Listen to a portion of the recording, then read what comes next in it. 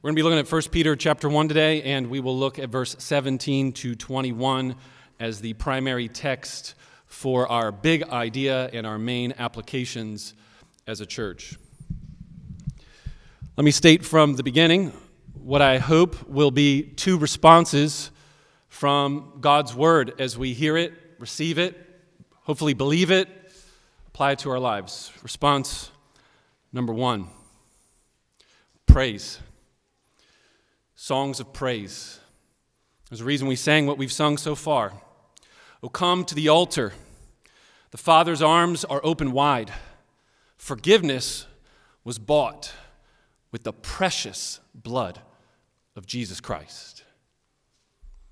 Second song. Does the Father truly love us? He does. Does the Spirit move among us? He does. And does Jesus, our Messiah, hold forever those he loves? He does. Does our God intend to dwell again with us? He does. So is anyone worthy? Is anyone whole? Is anyone able to break the seal and open the scroll? The Lion of Judah who conquered the grave, he is David's root and the Lamb who died to ransom the slave. Song 3. To reveal the kingdom coming and to reconcile the lost, to redeem the whole creation, you did not despise the cross. For even in your suffering, you saw to the other side, knowing this was our salvation. Jesus, for our sake, you died. These themes that we have already sung so far are straight out of 1 Peter chapter 1, verses 17 to 21. I hope you will not just have sung them in our service so far, but that you will sing them throughout the week. Takeaway number 2, very, very practically. How do you answer 4 extremely difficult questions? Question 1. What would you recommend someone to do who's living underneath severe persecution from political rulers in their country, persecution for their Christian faith? Would you tell them to stay or leave? Question 2.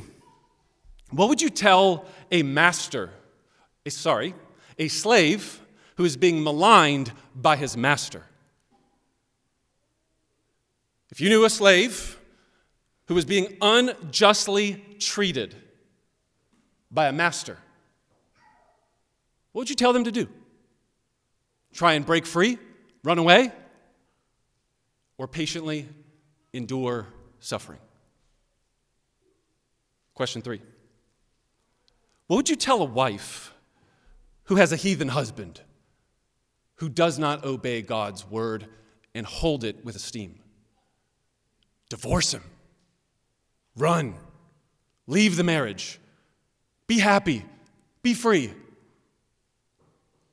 Or stay in the marriage and let your conduct win him over. Question 4. What would you tell a relative who is being reviled and slandered because they chose not to attend the weekend party filled with drinking and drunkenness? I'm hoping you will praise the redemption of the precious blood of Jesus with full gusto because of the time we spend reading, studying, understanding 1 Peter, but also be granted wisdom to know how to answer those 4 questions. Let's read the text. 1 Peter chapter 1, verse 17.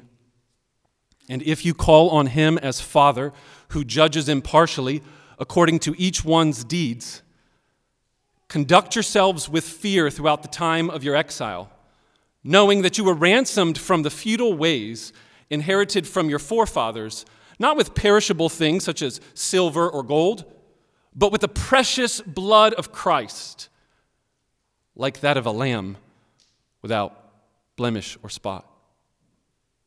He was foreknown before the foundation of the world, but was made manifest in the last times for the sake of you, who through him are believers in God, who raised him from the dead and gave him glory, so that your faith and hope are in God.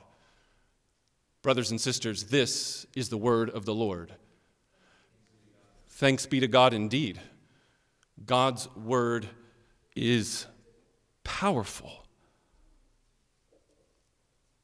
It should lead you to praise. It should lead you to endure many various trials in this life. One sentence, our passage teaches us that if our hope in God powers our holiness, then it's our fear of God that protects this hope-fueled holiness. We're in a section in 1 Peter that is laying the groundwork for the specific applications related to how to live in a political environment with severe persecution by the Roman Empire, where slaves who are Christians who have no rights should stay and submit to their masters, where wives should not leave their husbands, and where friends and family members continue to endure slander, reviling, and mistreatment because they do not give in to the temptation to the drinking parties. Those are the things that Peter is about to specifically address in this letter, but before he gets to those, he's laying the groundwork. And the groundwork that we've seen is hope. Hope in Christ. The resurrection of the living God is your hope. Do you see that in verse 3? The living hope. Set your hope fully in the grace that is coming in the second coming of Jesus. That's verse 13. Hope. And this hope is how our passage ends. Verse 21. Who through him are believers in God, who raised him from the dead and gave him glory, so that your faith and your hope are in God. Hope produces holiness. We talked about that a lot last week. If you weren't here, please catch up and listen to the exposition of verses 13 to 16. Hope enables, produces, and empowers holy living. This week, we'll continue the conversation that we left off with. If hope produces and empowers holiness, then what is this commandment in verse 17? Conduct yourselves with fear throughout the time of your exile. What does fear have to do with any of this? And the answer is that the fear of God protects, like guardrails on the road, to keep you from going right or left over a cliff. It tells you the path forward. Fear of God will protect our hope-fueled holiness. Fear does not, I believe, produce holiness. Hope does. But fear of God, not man, does have an important role to play for preservation of holy conduct. That's what we want to unpack this morning. If you're struggling with me stating it plainly, let me illustrate it. Airplanes. In order for an airplane to take off, it needs fuel. In order for it to be useful, it needs a destination. And in order for it to fly, it needs wings. Holiness is the destination. Jet fuel that gets you off the ground toward holiness is hope. And the wings, 2 wings, are the fear of the Father who is a judge. That's wing number 1.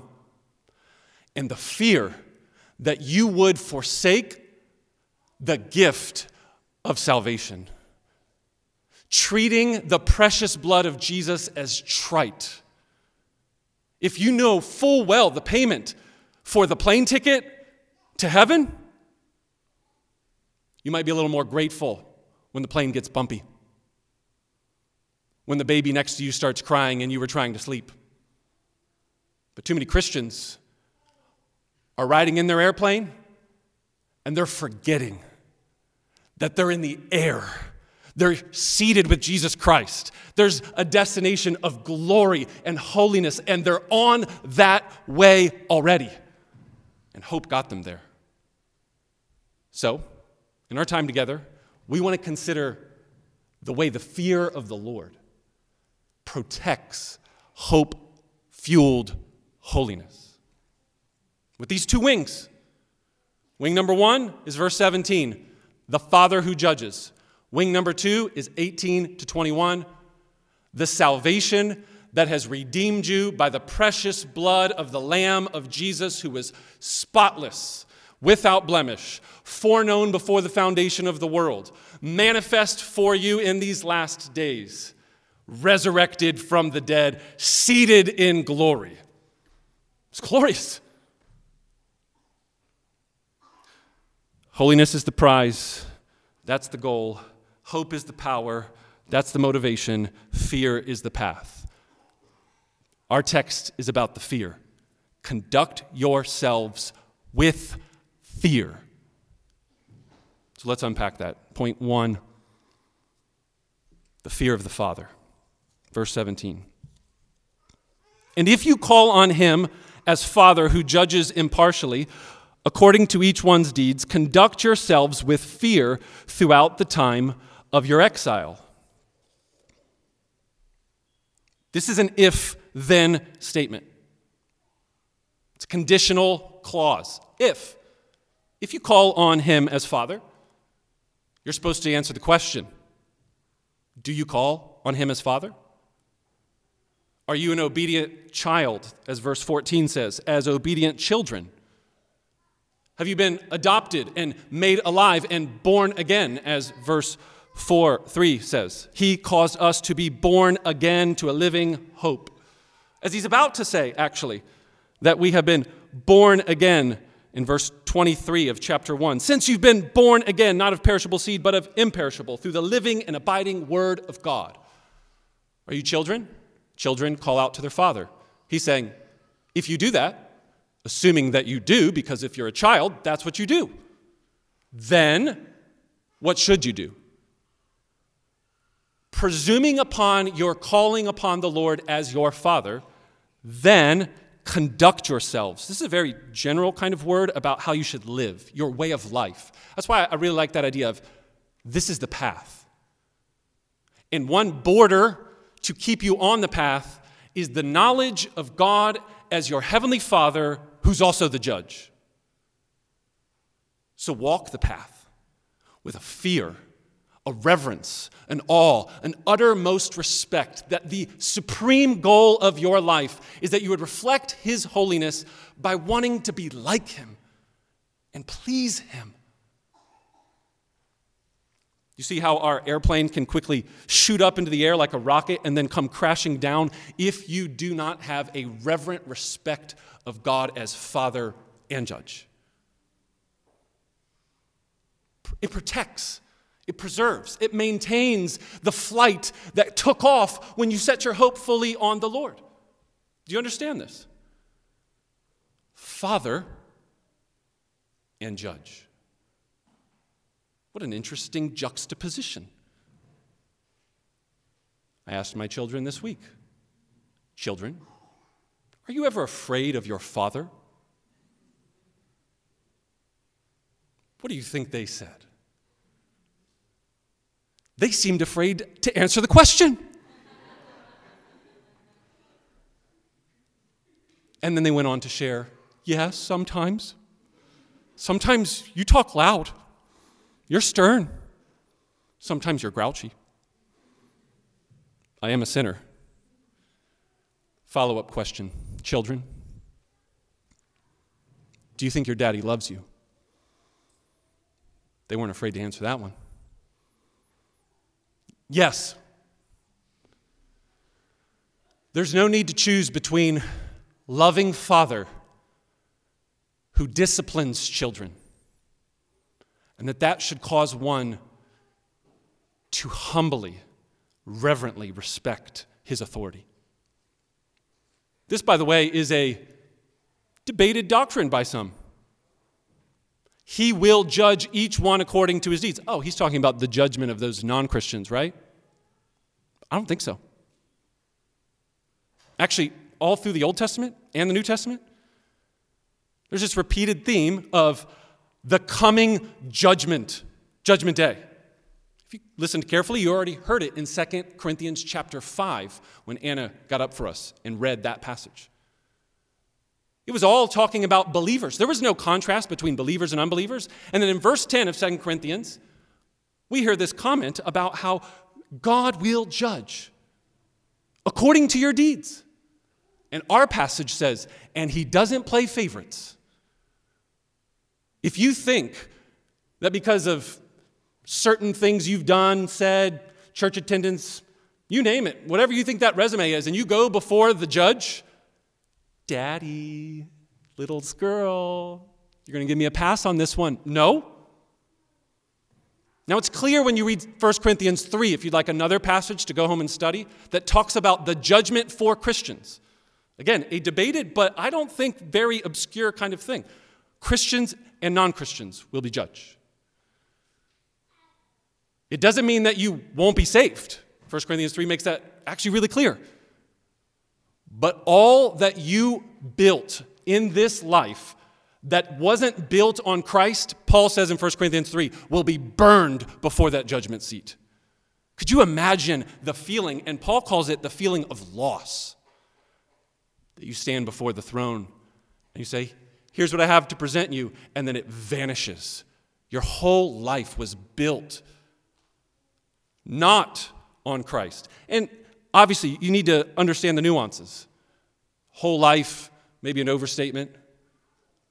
But that too much of your life was being built on something other than the foundation that is Jesus Christ. And he's saying what Jesus is saying.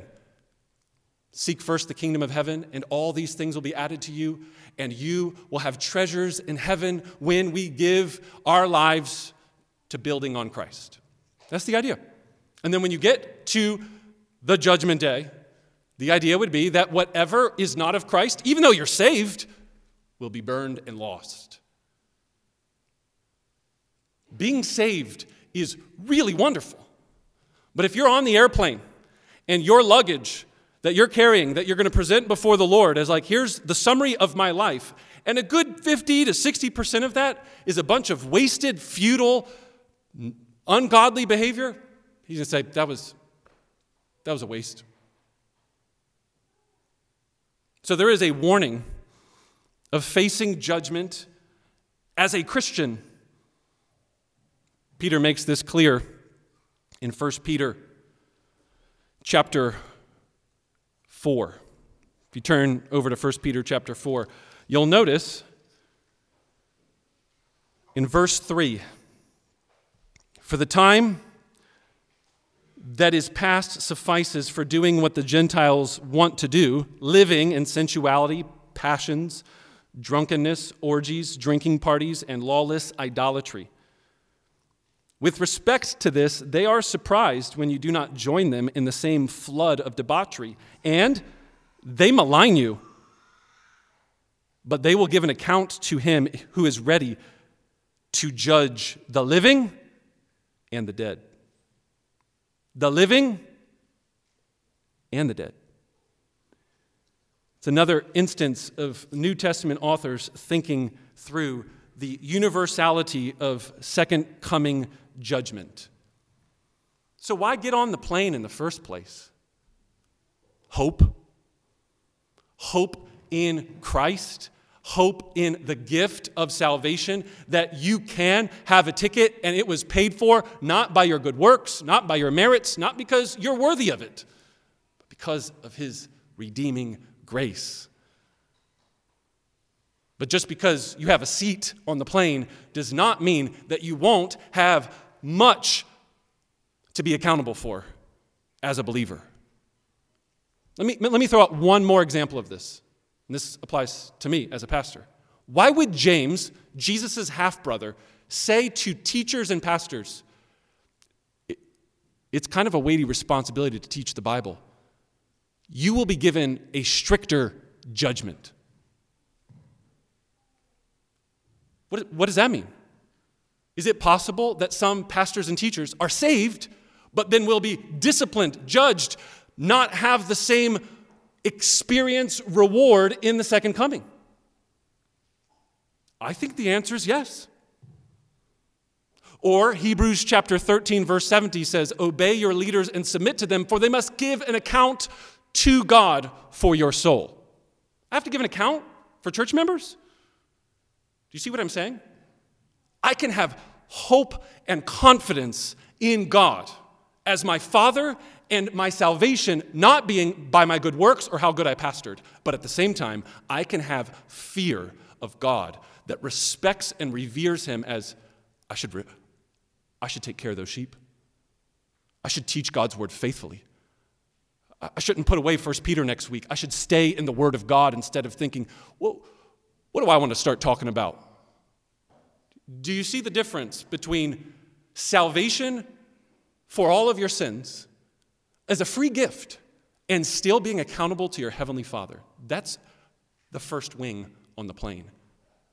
And I think if you lose that wing, you're going to spiral down in your holiness.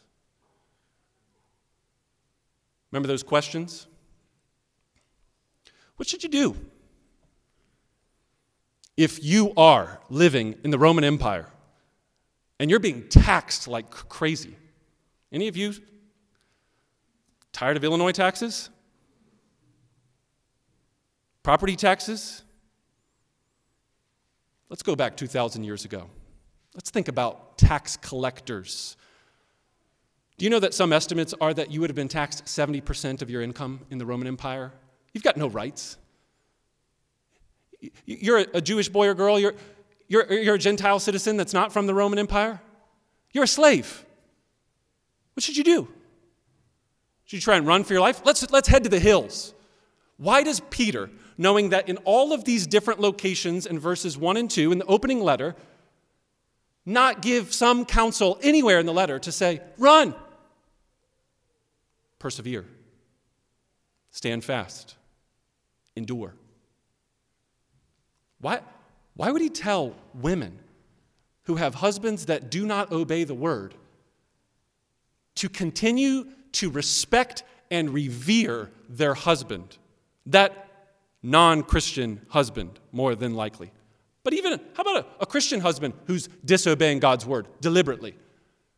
Is that immediate ejection? Remove yourself from the marriage.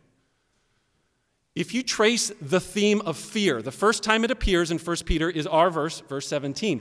But it's not the last time, and repeatedly, Peter continues to answer these questions by saying, fear God, not man. Do you see how this maintains holiness? That when your ultimate fear is on humans and what they can do to you, even kill you, and not on God, fearing that you might do something to compromise your witness, to not live faithfully, to not obey him, that, my friends, is something to tremble at. So this is the basic idea that's weaving through 1 Peter as he gets into very practical issues these people are facing. Fear God. Don't fear the emperor. Honor him, but fear God, he says in 1 Peter chapter 2. Slaves, submit yourselves to your masters. Some of you have some good masters. Some of you have unjust masters, but follow in the footsteps of Jesus, who was like a sheep led to the slaughter and didn't open his mouth when people reviled him and spit on him and punched him in the face.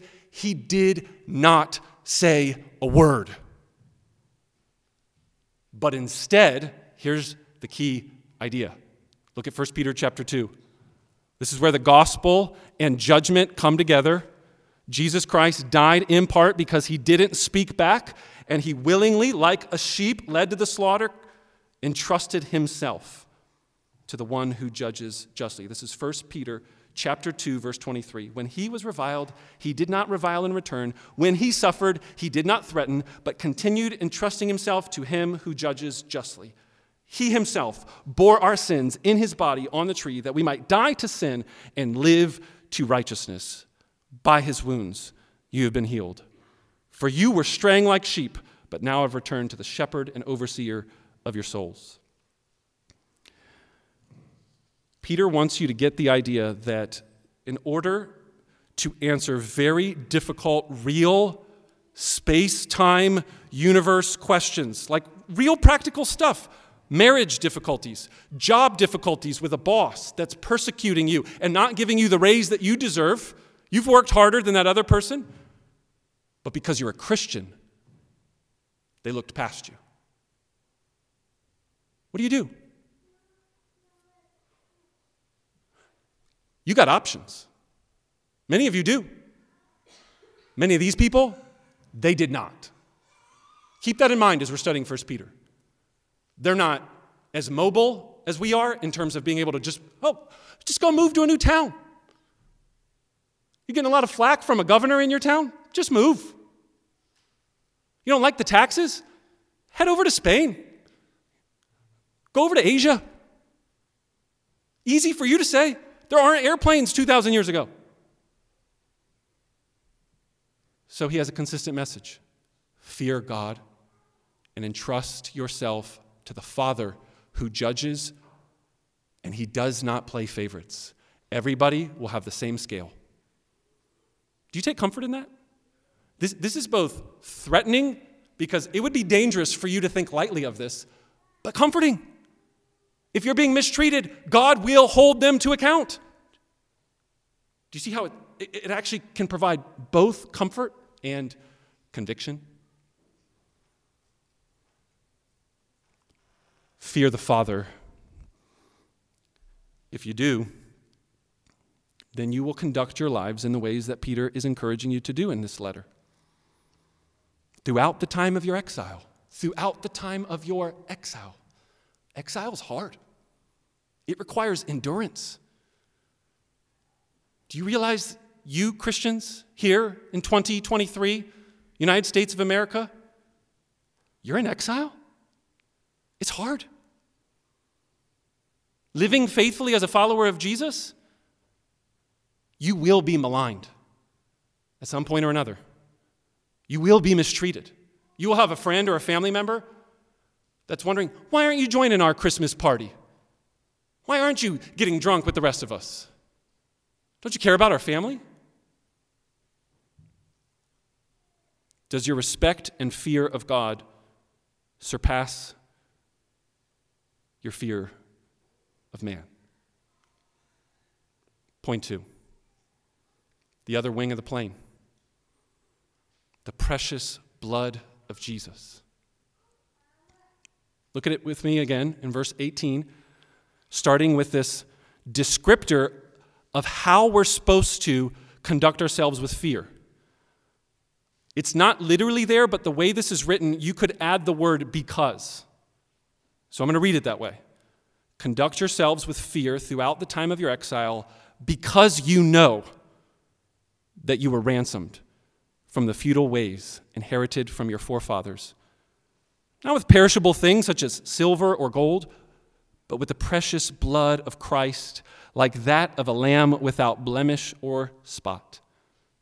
He was foreknown before the foundation of the world, but was made manifest in the last times for the sake of you who through him are believers in God, who raised him from the dead and gave him glory, so that your faith and hope are in God.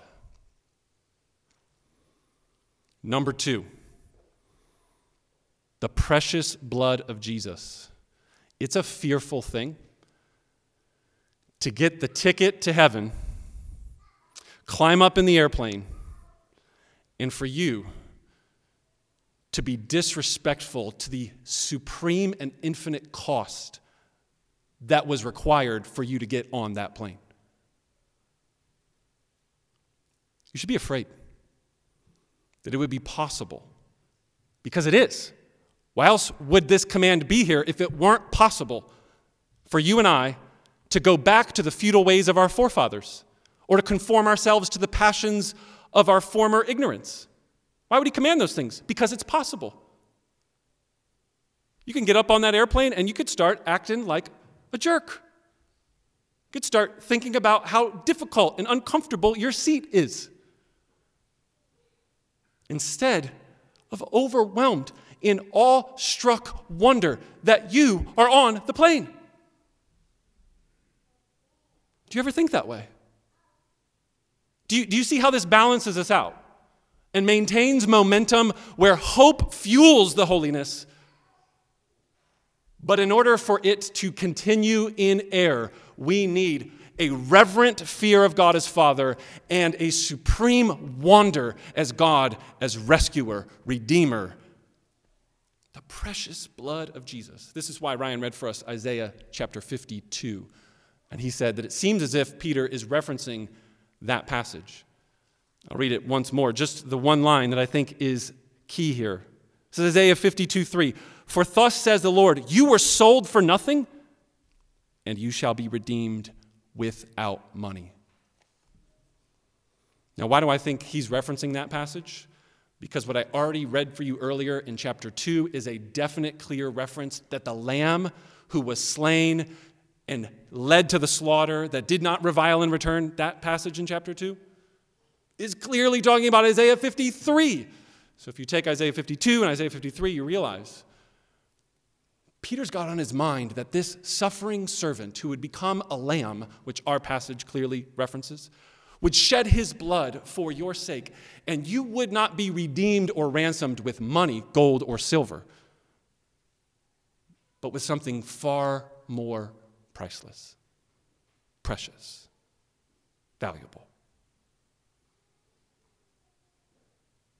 Do you understand the supreme value of God redeeming you from the futile ways, redeeming, ransoming? You're enslaved, and this word here means you were bought, set free, plucked out of slavery, and given the gift of freedom. Not freedom to do whatever you want. Chapter 2 makes clear, don't use your freedom to go live back in sensual passions. Use your freedom to submit to the master. So wait, are we free because we've been bought? Or are we still a slave? Still a slave. You just have a better master. You have a good master. And you should compare and contrast.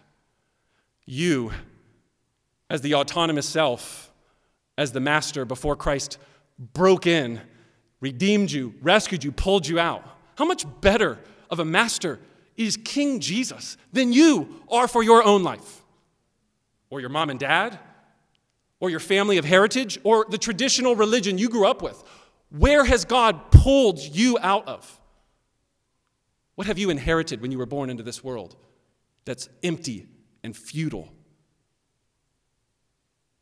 Think through that. Think how much better it is to have a God who looks you in the face and says, come to me, all who are weary and heavy laden. Take my yoke upon you, and I will give you rest. For my yoke is easy and my burden is light. Come. Oh, come to the altar.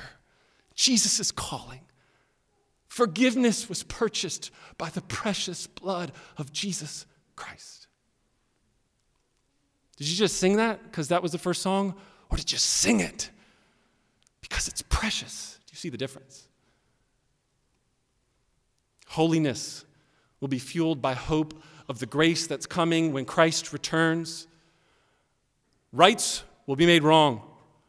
Wrongs will be made right. The judge will come. Everything will be set before him. And there's nobody getting away with any of that mistreatment, maligning, slandering. No heathen husbands are going to just get away scot-free. So God wants to remind us that the goal is holy living as he is holy, as verse 16 says. That the way that we do that, the path with our borders on each side, are a reverent fear of the Father and an awe-struck valuing of the infinite cost of the precious blood of Jesus Christ, like that of a lamb without blemish or spot. Or you could say what I've been saying for several weeks now.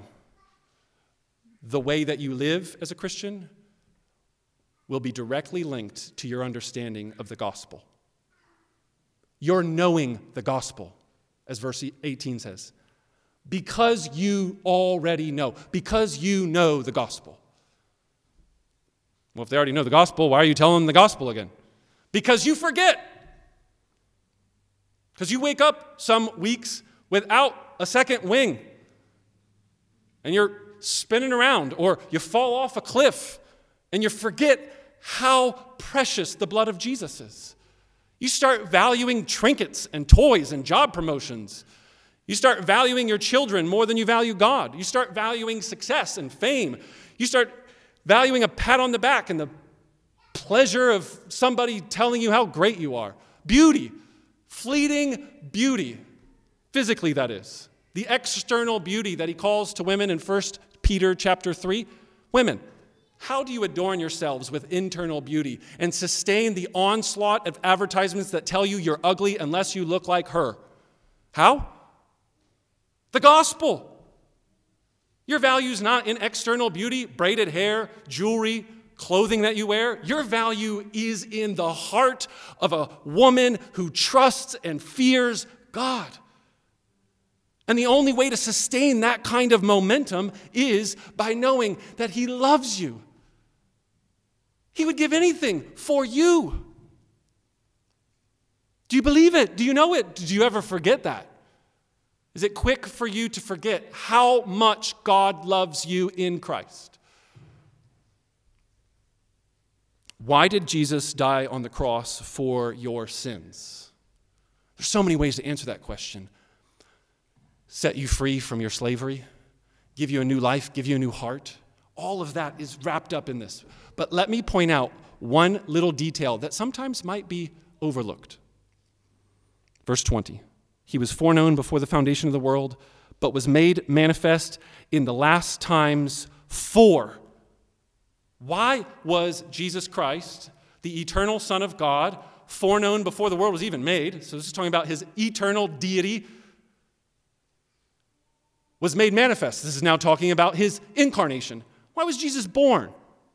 Why was he made manifest? What's the answer according to this text? For what? For you. For your sake. Now, the ultimate answer the Bible gives us to answer that question is for the glory of the Father. For the glory of God, Jesus died on the cross. But it is not incorrect to say that the Father gets glory when you become made new in Jesus Christ. When you put your hope in him. When you put your trust in him. He looks great when we have a whole room full of people that are saying, this God, he is the Father and Judge, and he is the loving, rescuing Redeemer, and he has died for me. And so therefore, I am giving complete surrender and control to the pilot on the plane who is Jesus Christ. Through him, the text says, you are believers in God. 21. Verse 21 says, through him, through Christ, you have faith and trust because he raised him from the dead and gave him glory. So, the gospel tells us what we already heard a few weeks ago. The path has two basic themes: suffering, subsequent glories. Suffering first, then glories. Do you remember that in chapter 1? Verse 11, inquiring the old prophets the time that the Spirit of Christ in them would indicate when he predicted the sufferings and the glories.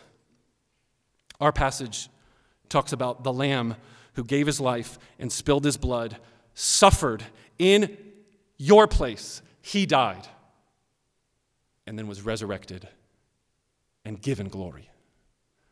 Suffering, then glory. This is the path for you too. if you are in him, if you're on that plane will be rocky. That plane involves various necessary trials. That plane will include maligning, slandering, being mistreated, being unjustly treated as a Christian. And those sufferings will not even be close to comparing to the glories that are to come. And the reason you know that is because look at what happened to Jesus. So, how many of you want to sit around and complain that the Wi-Fi is not working on your airplane? Or are you willing to sit back and, as uncomfortable as it is, be able to say, I'm on the plane. The ticket was purchased with something so valuable. The most infinite treasure that exists is God himself. And he gave himself for me. And when you and I just stand back in utter awe and amazement, which is another concept that fear includes, just utter reverential awe, you're going to fly in holiness. Fly, soaring above all of the debauchery of this world. So that, I believe, is the message for you today. Hope in God fuels distinct holy living, even under the most difficult of circumstances, like political corruption, like slaves needing to obey their unjust masters, like wives who have a horrible heathen husband, and like friends and family members who continue to call you out when you don't engage in their drinking parties. And so much more. But it'll be worth it. Do you believe that there is a coming judge who will make it right? And do you believe that you should be judged for all of your many sins you've committed against the Father? Every single thing that you have done, he knows it all. But that you can call him Father because of the precious blood of Jesus. Would you bow with me in a word of prayer?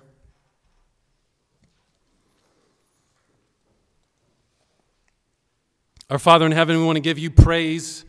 We want to praise you for your supreme and infinite knowledge of every detail, of every human, of every thought that goes on in our lives from the moment we were born to the moment we take our last breath. We want to praise you for being the Father who judges without showing favoritism to Jewish children over Gentile children. We want to praise you for being a God who knows every one of our deeds, and you will be fair. We want to praise you that we can call you Father, and that we should call out to you as our Father because of the precious blood of Jesus. We have no business being adopted into a family like this, with the forefathers that we inherited, with the former ignorance of our lustful passions and the way we've lived. Father, we praise you. We praise you for your supreme demonstration of utter mercy and infinite grace, that you would send forth your Son and make him known to us, and that he would be willing, not begrudgingly, but willing to die on the cross and suffer in our place. We praise you that the suffering of Christ was not the end of the story, but his resurrection from the dead and his ascension into heaven and the outpouring of the Holy Spirit is where we are right now today. Thank you, Father, for new birth and the ability to talk about things related to fearing you and living in holy conduct, and these not be dreams, but realities. And the brothers and sisters that are sitting around us right now actually are different people. What a gift to be in a church and see the gospel on display week after week and hear testimonies every Sunday of how you are changing people's lives by the power of the gospel. And I pray that you will do it once again, not just for our sake, but ultimately for your supreme glory and praise. In Jesus' name, amen.